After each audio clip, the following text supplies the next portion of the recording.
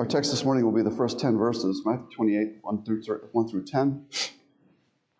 This is an exceedingly important passage, without which we would not have any hope, not in this world nor in the world to come.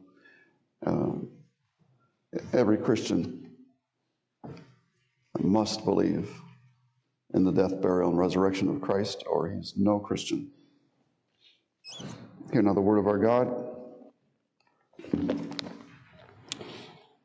Now after the Sabbath, toward the dawn of the first day of the week, Mary Magdalene and the other Mary went to see the tomb. And behold, there was a great earthquake, for an angel of the Lord descended from heaven, and came and rolled back the stone and sat on it. His appearance was like lightning, his clothing white as snow. And for fear of him, the guards trembled and became like dead men. But the angel said to the woman, "Do not be afraid, for I know that you seek Jesus who was crucified. He is not here, for he has risen, as he said. Come, see the place where he lay. Then go quickly and tell his disciples that he is risen from the dead. And behold, he is going before you to Galilee, and there you will see him. See, I have told you." So they departed quickly from the tomb with fear and great joy, and ran to tell his disciples. And behold, Jesus met them and said, "Greetings." And they came up and took hold of his feet and worshipped him. Then Jesus said to them, "Do not be afraid. Go and tell my brothers to go to Galilee, and there they will see me." Thus far, reading God's holy, infallible, and inerrant word. All flesh is as grass, and its beauty is as the flower of the field. The grass withers, and its flower fades, but the word of our God endures forever. And this is the word of God that was just read to you, and by his help it'll be preached. Please be seated.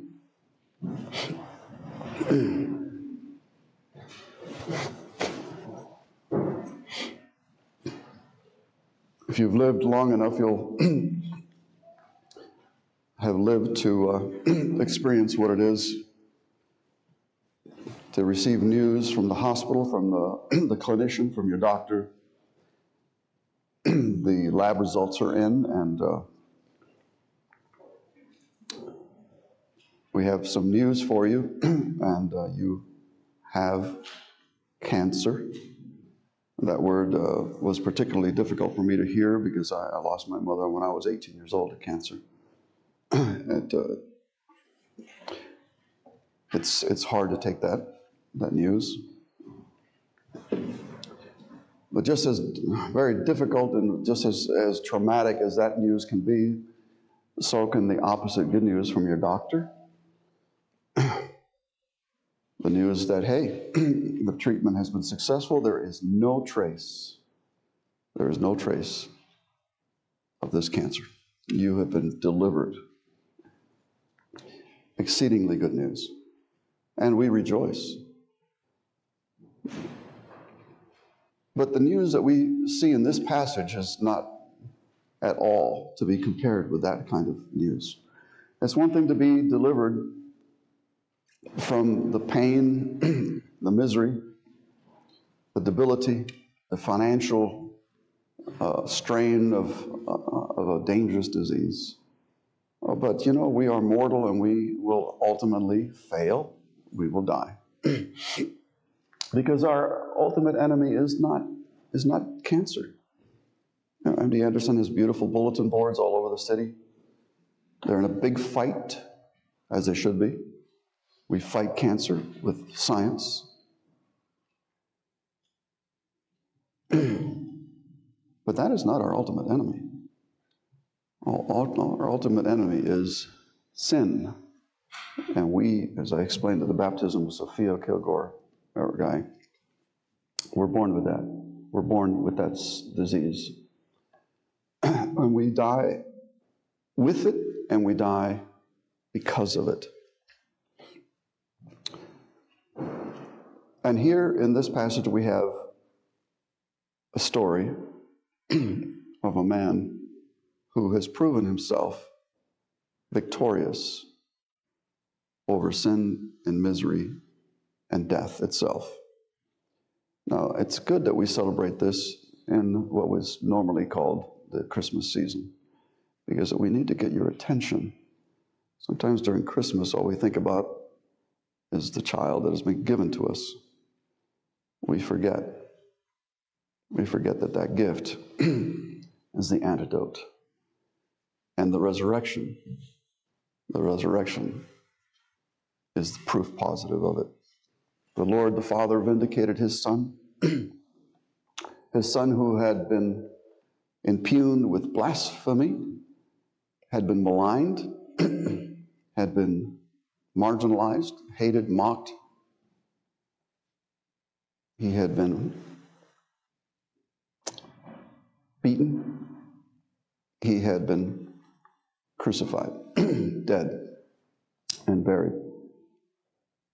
But all of that was by God the Father's design, because all along Jesus was innocent of himself and was bearing the sin of his people. And by his resurrection, Jesus shows all principalities, spiritual and earthly,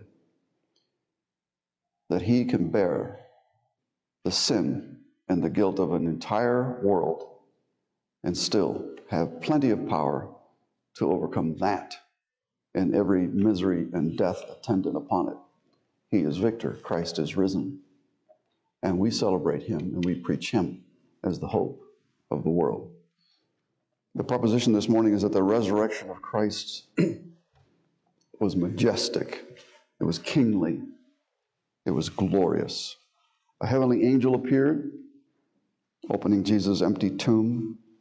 And the angel was the first one, just at his birth, announcing the king, the child king that was born. The angel was the first to announce his rising from the dead.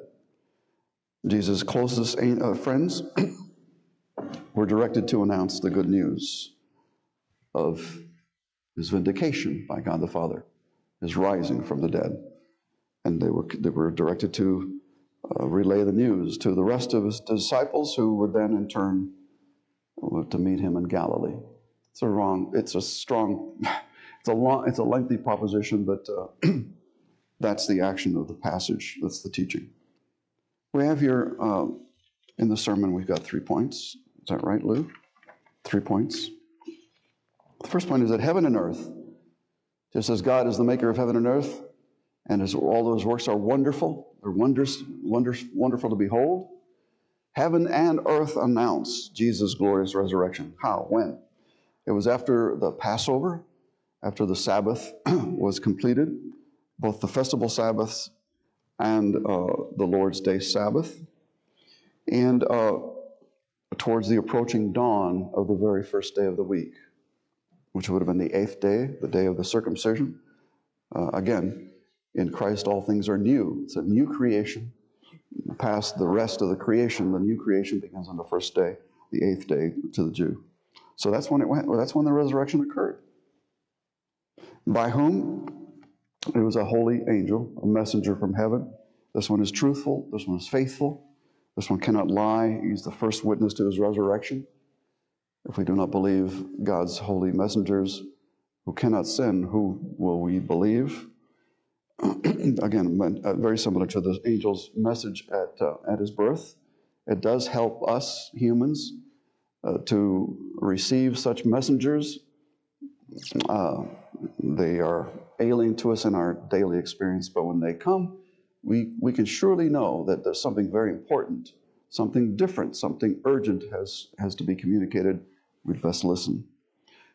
To whom did the angel appear? Well, to 2 people, really. To 2 types of people, Mary Magdalene and the other Mary, at the tomb, which was a cave, a sepulcher.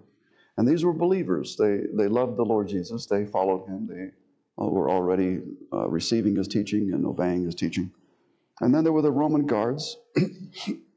These were Gentiles. They were not believers. But the angel appeared to both, announcing to both. This is a little bit different, isn't it? Because normally God's angels only attend messages for his covenant people, Israel. But now the message goes out to Gentiles. Very, very subtle, but here's the difference. How was this message announced? The earth itself. Earth is a creature created by God. The earth itself announced the resurrection with a great earthquake. Jesus, as it were, was given up from the earth. The Lord was, the earth was glad to give him up because of his overwhelming power. How else?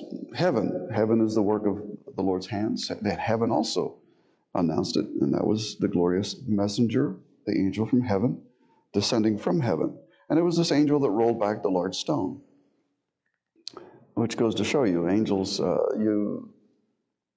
again, in this season, you'll find all manner of greeting cards, and they have little pictures of beautiful little cherubs and all this stuff.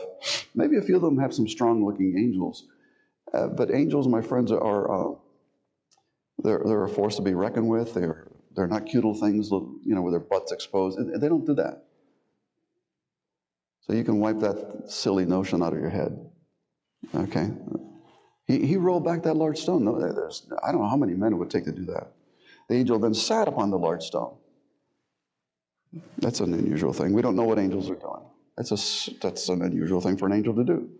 But one thing's for sure, that this angel was very glorious in his appearance. His face was reckoned as lightning. Now that's also said of the Lord Jesus in his glorified position in heaven in the book of Revelation. If you've ever seen lightning up close, especially against a dark sky, you see how very, very bright white the lightning is. And it appears, of course, as a sign that something strong and maybe even dangerous is with us here. His face was like lightning, and his clothes were white as snow, indicating purity, indicating righteousness, indicating communion with God and friendship with God and all that is good and light in the world. This was a good angel. It was a glorious and holy angel.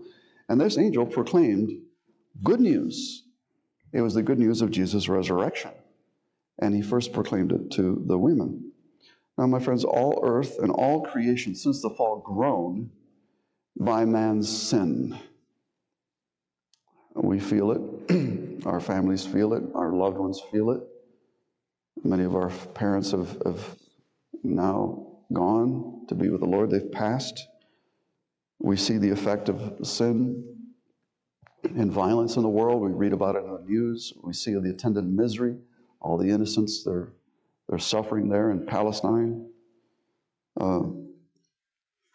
All creation awaits the revelation, the showing of the sons of God in glory. But with this sun rising, with this firstborn of God, all creation, all, as it were, has to speak, and it does. They're glad to celebrate the lifting of God's curse, even if it's just an earnest of it. The earth is not what it used to be in its first creation. The earth is not now what it will be after its restoration. And all earth and all heaven and all the creation, every creature groans and are happy to see the solution, at least an earnest of what is coming in the rising of the Lord Jesus Christ from the dead. And, also, my friends, consider this as Eve, who bore the shame of being deceived by the serpent. Women here hold a privileged position in Jesus' kingdom. They were the first to receive. These women are at least at par with the angels that proclaimed the news to the shepherds and the magi and all this, okay? Eve is vindicated. Her seed, the Lord Jesus, has triumphed. For heaven and earth announced Jesus' glorious resurrection, and all creation has been waiting. And here they have the first fruits, Jesus. The second point of the sermon is this, that Jesus' glorious resurrection brought both terror and comfort at the gravesite. The witnesses were of two kinds. There's one messenger, but there's two different audiences. The one messenger with one message had two different opposite effects on the hearers. And by the way, it should be mentioned that the supernatural, when it appears to us, is frightening.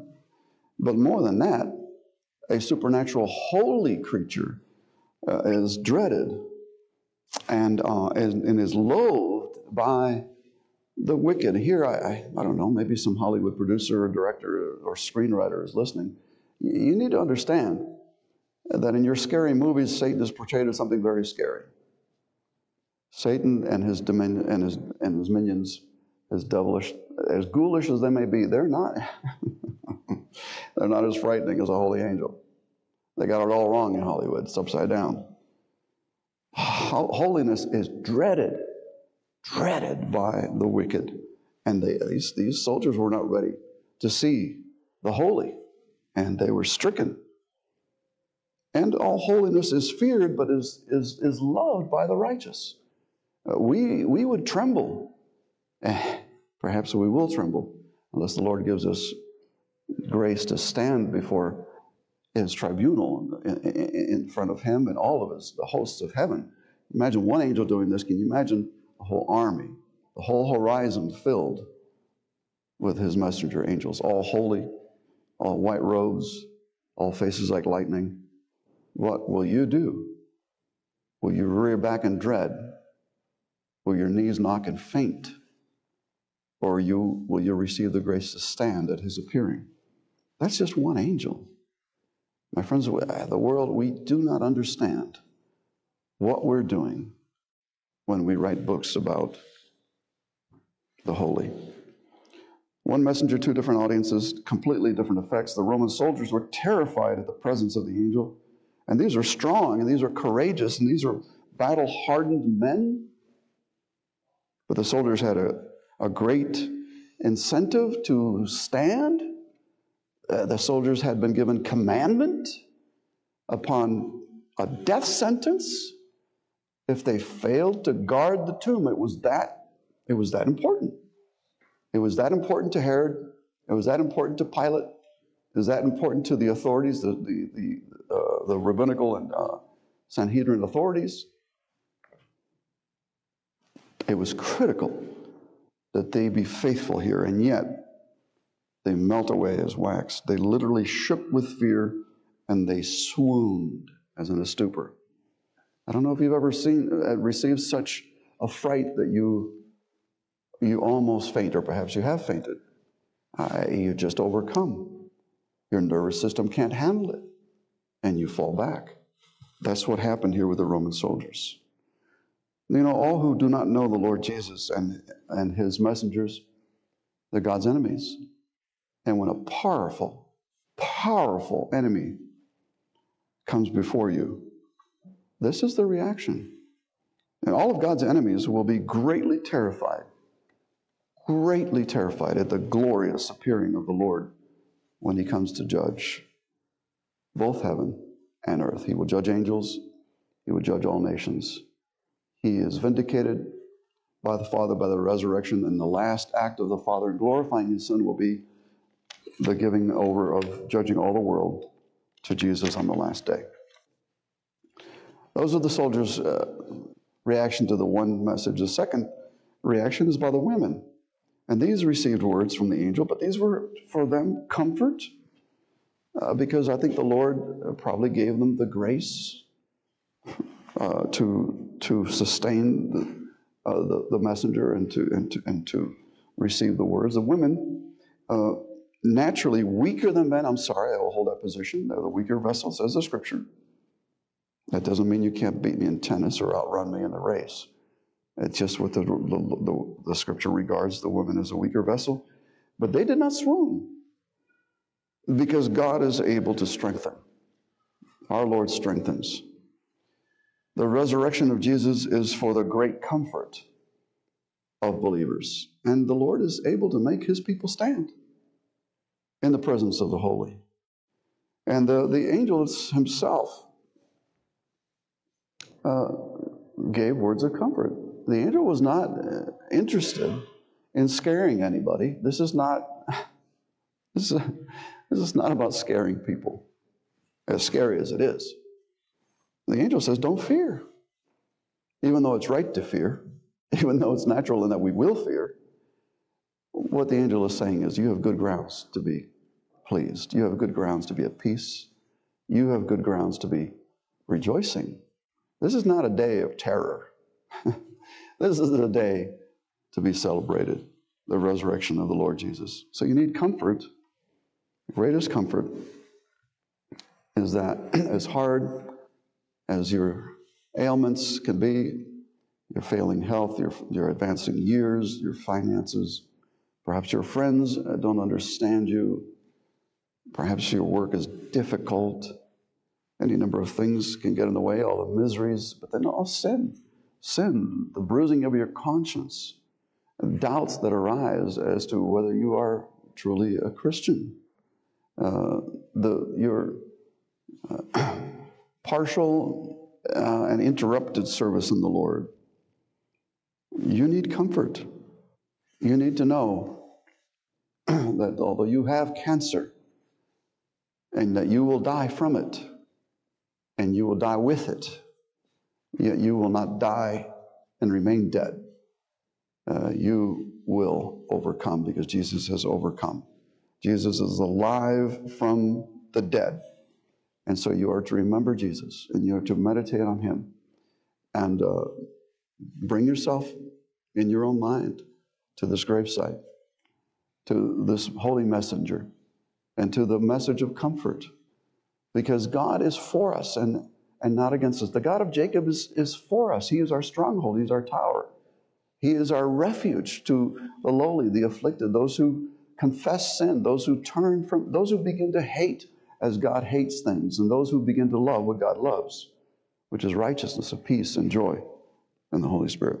The angel then knows that the women seek Jesus, of course. And the angel, in a sense, earns their confidence. He says that Jesus identified truly, this is the one I'm talking about. You seek him. He was crucified. I know this. The angel says, he's no longer in the grave. He is no longer in the grave. Nobody's taken him. He's risen.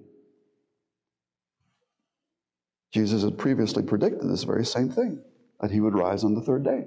Sometimes cryptically in parables and all that, but sometimes more directly. And the women knew something of this, and they would be remembered. They would be remembering this. The angel then directed the women to see where Jesus had laid him in the tomb. But he was not there. Again, look, we can believe the prophecies of the Old Testament. We can believe the narrative of the angel. But that doesn't mean we can't seek evidence, physical evidence. It's all there. Historical, physical evidence is all there. Forensic evidence. Courtly, admissible, judicial evidence. Scientific evidence. You can trust your senses. That's what the angels are saying. I'm not mesmerizing you. I'm not overwhelming you. I'm not manipulating you. This is not hypnotism. You check it out for yourself.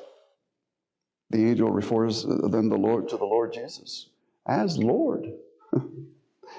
The angel calls him Lord. And this does not mean sir. It means Lord.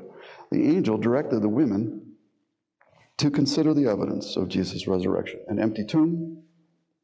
Not only that, but as predicted, but not only by Jesus, but all the prophets, if you read Luke 24, they spoke of Jesus' day, his death and resurrection, his ultimate triumph. All very predicted, all foreseen and foreordained by God. And here he was missing, although he was sealed by a giant storm and guarded by a strong guard of soldiers. You need to consider that this is strong evidence provided by the Scripture and the testimony of the Holy Spirit in the hands of Jesus' enemies, a Roman government that really had no interest in the Jewish religion. The gospel then has plenty of historical proof. So the angel's message, of course, is reasonable, and it was meant to be received and believed. The gospel has many proofs, if you know the narrative of the scriptures and its historical setting, or all of archaeology. Archaeology is a living discipline that shows us the verity of the biblical record from the most ancient of times. But faith comes by hearing the gospel, not by the archaeological evidence or anything other.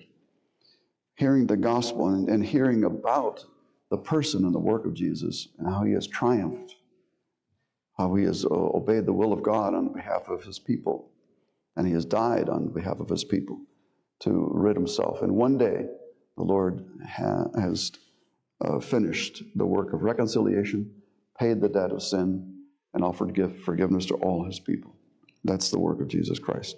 So we are to listen to the word of God when it's narrated and read, when it's preached. We are to listen, we are to pray, we are to consider. We are rational, and this is a rational proposal to you, and I'm addressing your intellect for you to consider these things, even as the women were considering and looking and listening. And that is how the gospel is to be received. Does the thought of Jesus returning to judge the world and on the last day terrify you? Is it even relevant to you?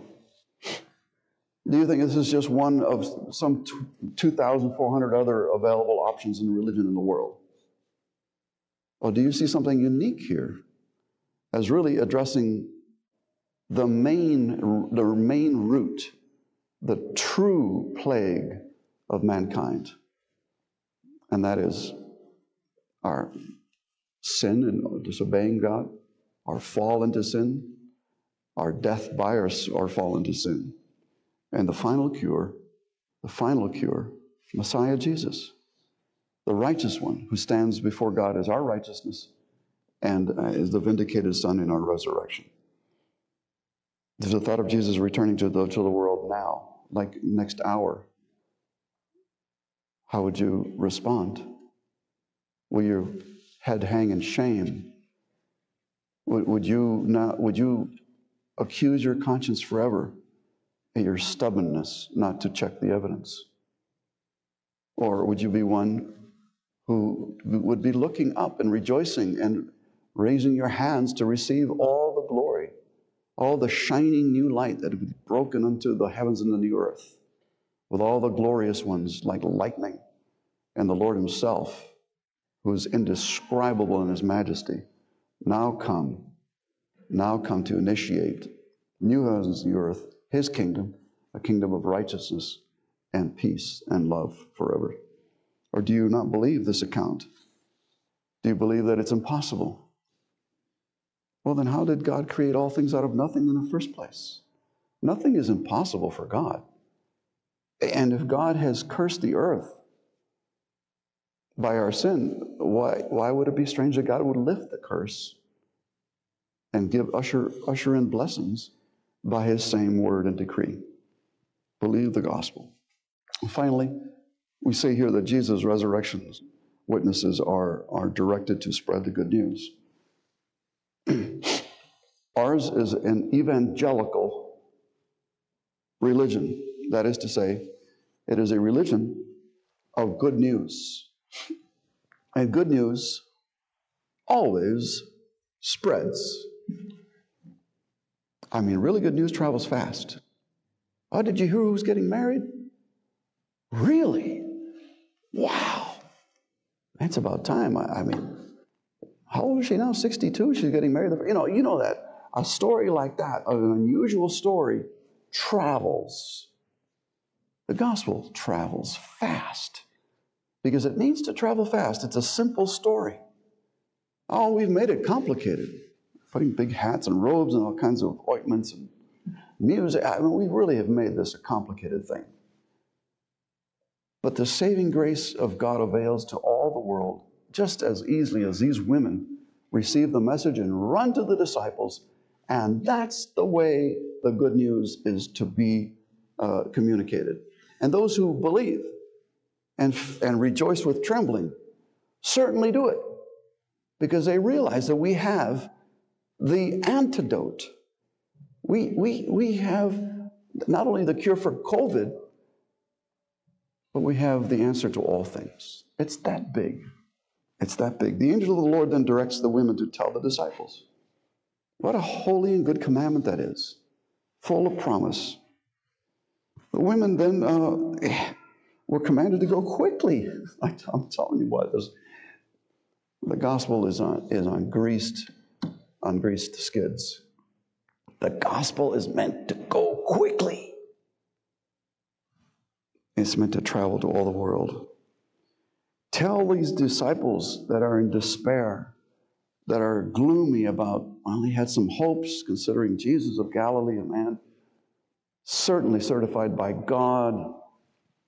But what's happened? They're all downcast, but now this news, he is risen from the dead. And these women were Jesus' first witnesses. The angel said that Jesus himself would meet his disciples in Galilee, where all things started, where he began his public ministry.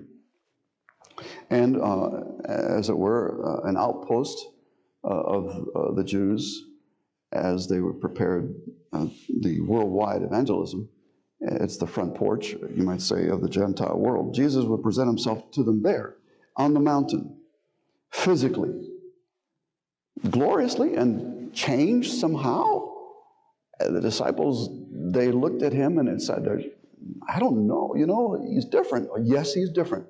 The glorified body is different than the natural body, as an oak tree is to the acorn. Make no mistake about it, we're going to be changed. And we'll be changed suitable to a whole new heavens and earth. And we'll be suited to be in holy conversation, an easy conversation with the glorious ones and with the Lord himself.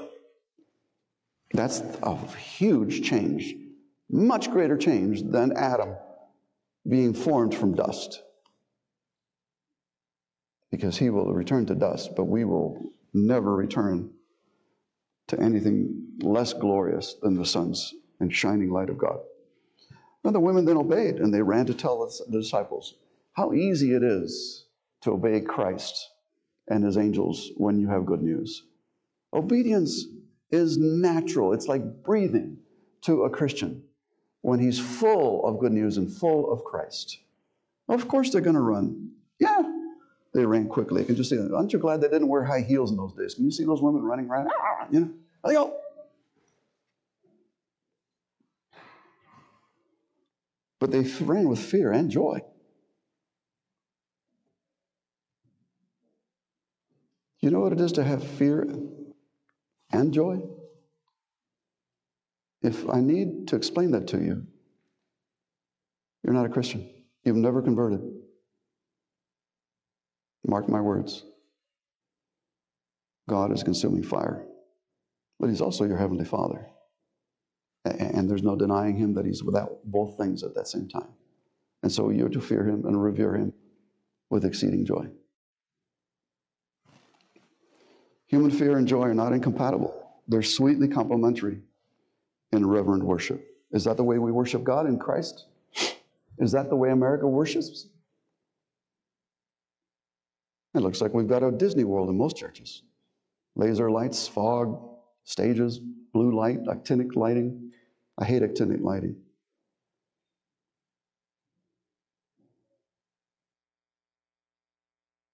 You revere the risen Lord Christ. You want to get a glimpse of what he's like? Read Revelation chapter 5 this afternoon.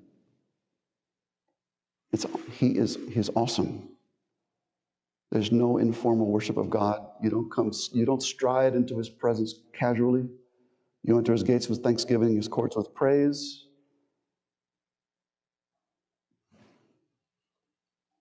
Jesus himself then appeared to the women en route to the disciples. He sort of interrupts them.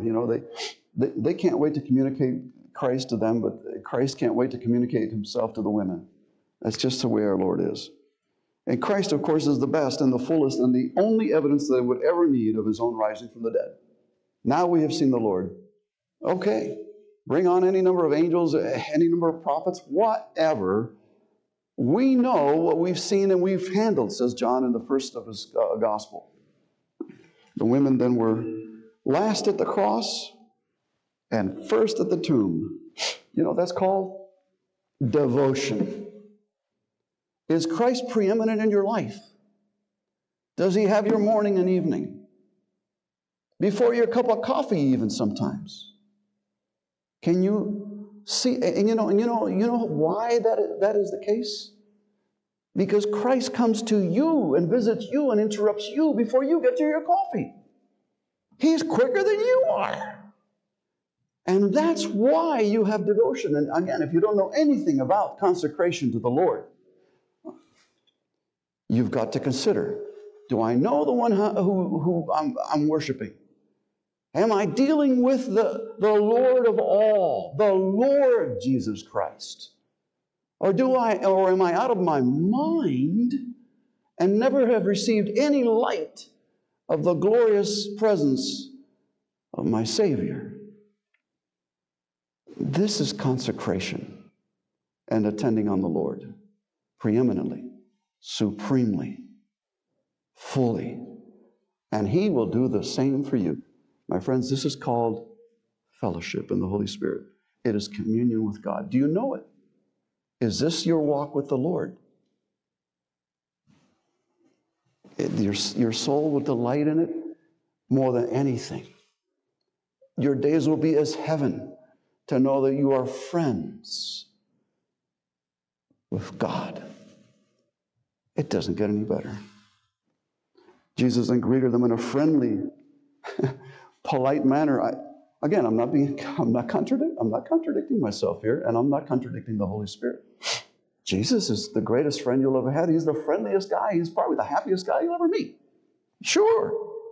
But He's still the dread Lord of all in heaven. And both combine for a most satisfying experience to your soul, because that's what your soul craves.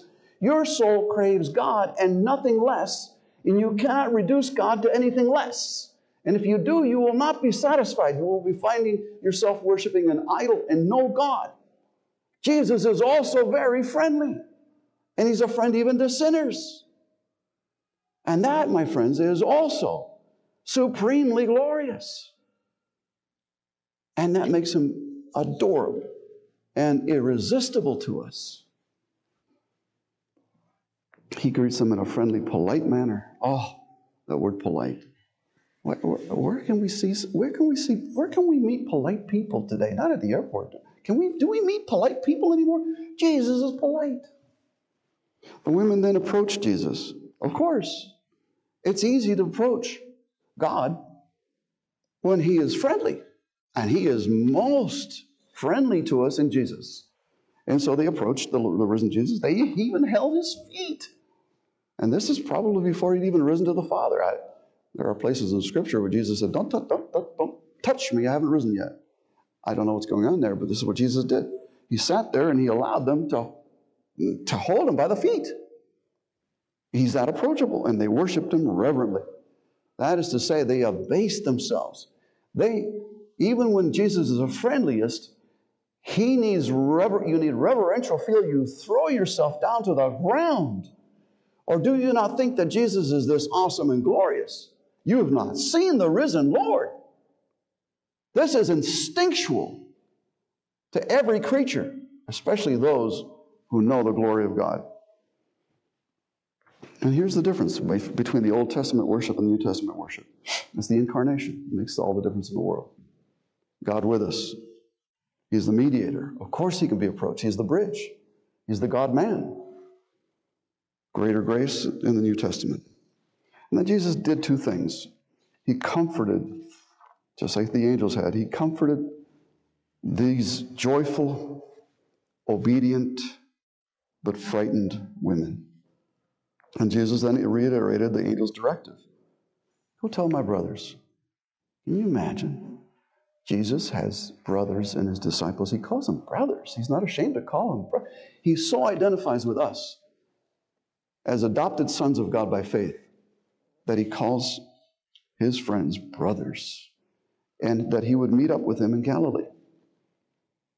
And that's where Jesus began His public ministry, and that His public ministry, of course, now what he's hinting at here is that He's going to continue His public ministry. The Acts of the Apostles are not really the Acts of the Apostles. The apostles are what Jesus began and to do within or by his apostles in the church. And that's where the apostles, the Acts follow the Gospels in the Scriptures. And so anyway, Jesus here. Jesus is alive from the dead. The women needed no more convincing.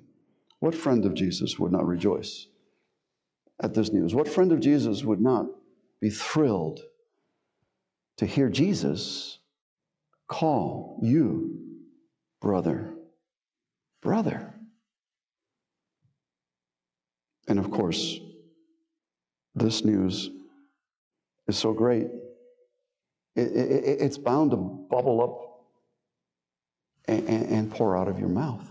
Because if your heart is full of this, then your mouth will speak. And if your heart knows nothing of this, then you'll be as silent as that oak bench you're sitting on. Conclusion. The resurrection of Jesus was majestic. It was glorious. A heavenly angel appeared, opening Jesus' empty tomb, announcing his rising from the dead. Jesus' closest friends were commissioned. They were directed. Not commissioned, I take that back. They were directed. They were told to announce the good news of his resurrection to the rest of the disciples, who would in turn themselves later see the proof, the risen Jesus, on that mountain to the north in Galilee. My friends, our first response here is to rejoice with all creation, heaven and earth, and every creature, especially every rational creature, at the news of the rising of Jesus from the dead. This is not something that we do once a year at Easter. This is something we do every day of our life, but especially on the Lord's Day, which is the first day of the week, which is the first day of the new creation. Rejoice. You have reason to rejoice. Review the record and see the emotion and see the hope of the earth gleefully yielding up Jesus, not returned to dust. This son of Adam was not converted to dust. He was gloriously transformed. And so the earth gave him up. Consider then how glorious one divine angel appears to us humans. Then meditate, my friends. You need to spend time. You need to spend time thinking about Judgment Day. Think about what will transpire there. Let your imagination take it in with the information, yes, the data that you received in this passage. Consider the new heavens and the new earth, the glory of it, the fullness of the host, the armies of heaven, all powerful, all doing the will of God, all holy, all your friends, all conspiring to be your good companions and assistants in this life and then the next. Will you rear back in terror? Are you terrified now that this place is full of angels?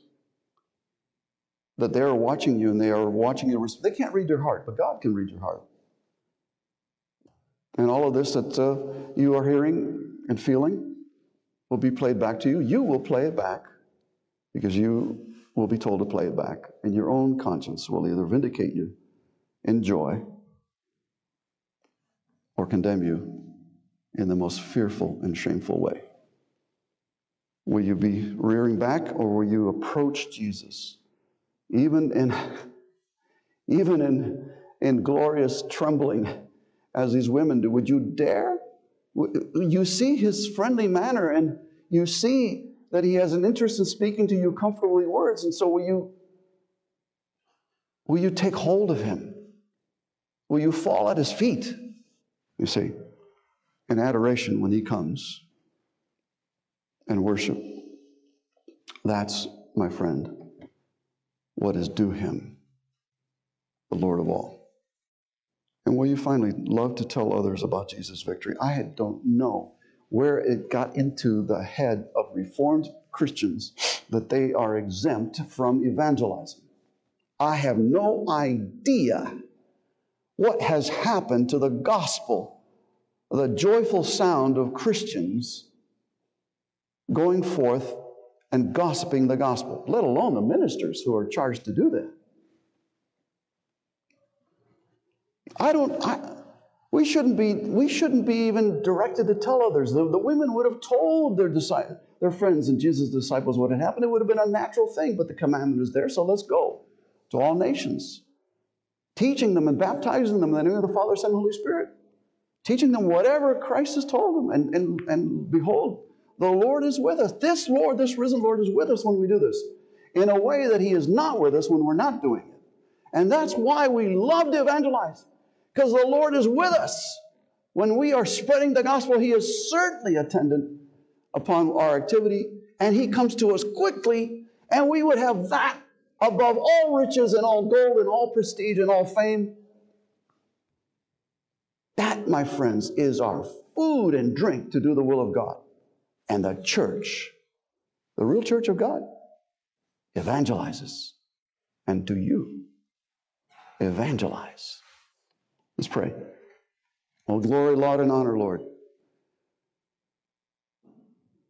For you have spoiled your enemies, and you have subdued all things to the feet of Christ. We pray that we would be subdued in joy, that we would see the vindication of your Son gladly, and yield Him all affection, all worship, all full consecration of obedience, taking every thought captive to you. We pray that you would bless your church, Lord, and save her, and bear her up as the shepherd, her own spouse, betrothed, and that you would persevere in us as we worship you with all reverence and all joy. We see this, Lord, as most glorifying to you and healthful to our own souls. And we pray your help in Jesus' name. Amen. Let's have an offering, please.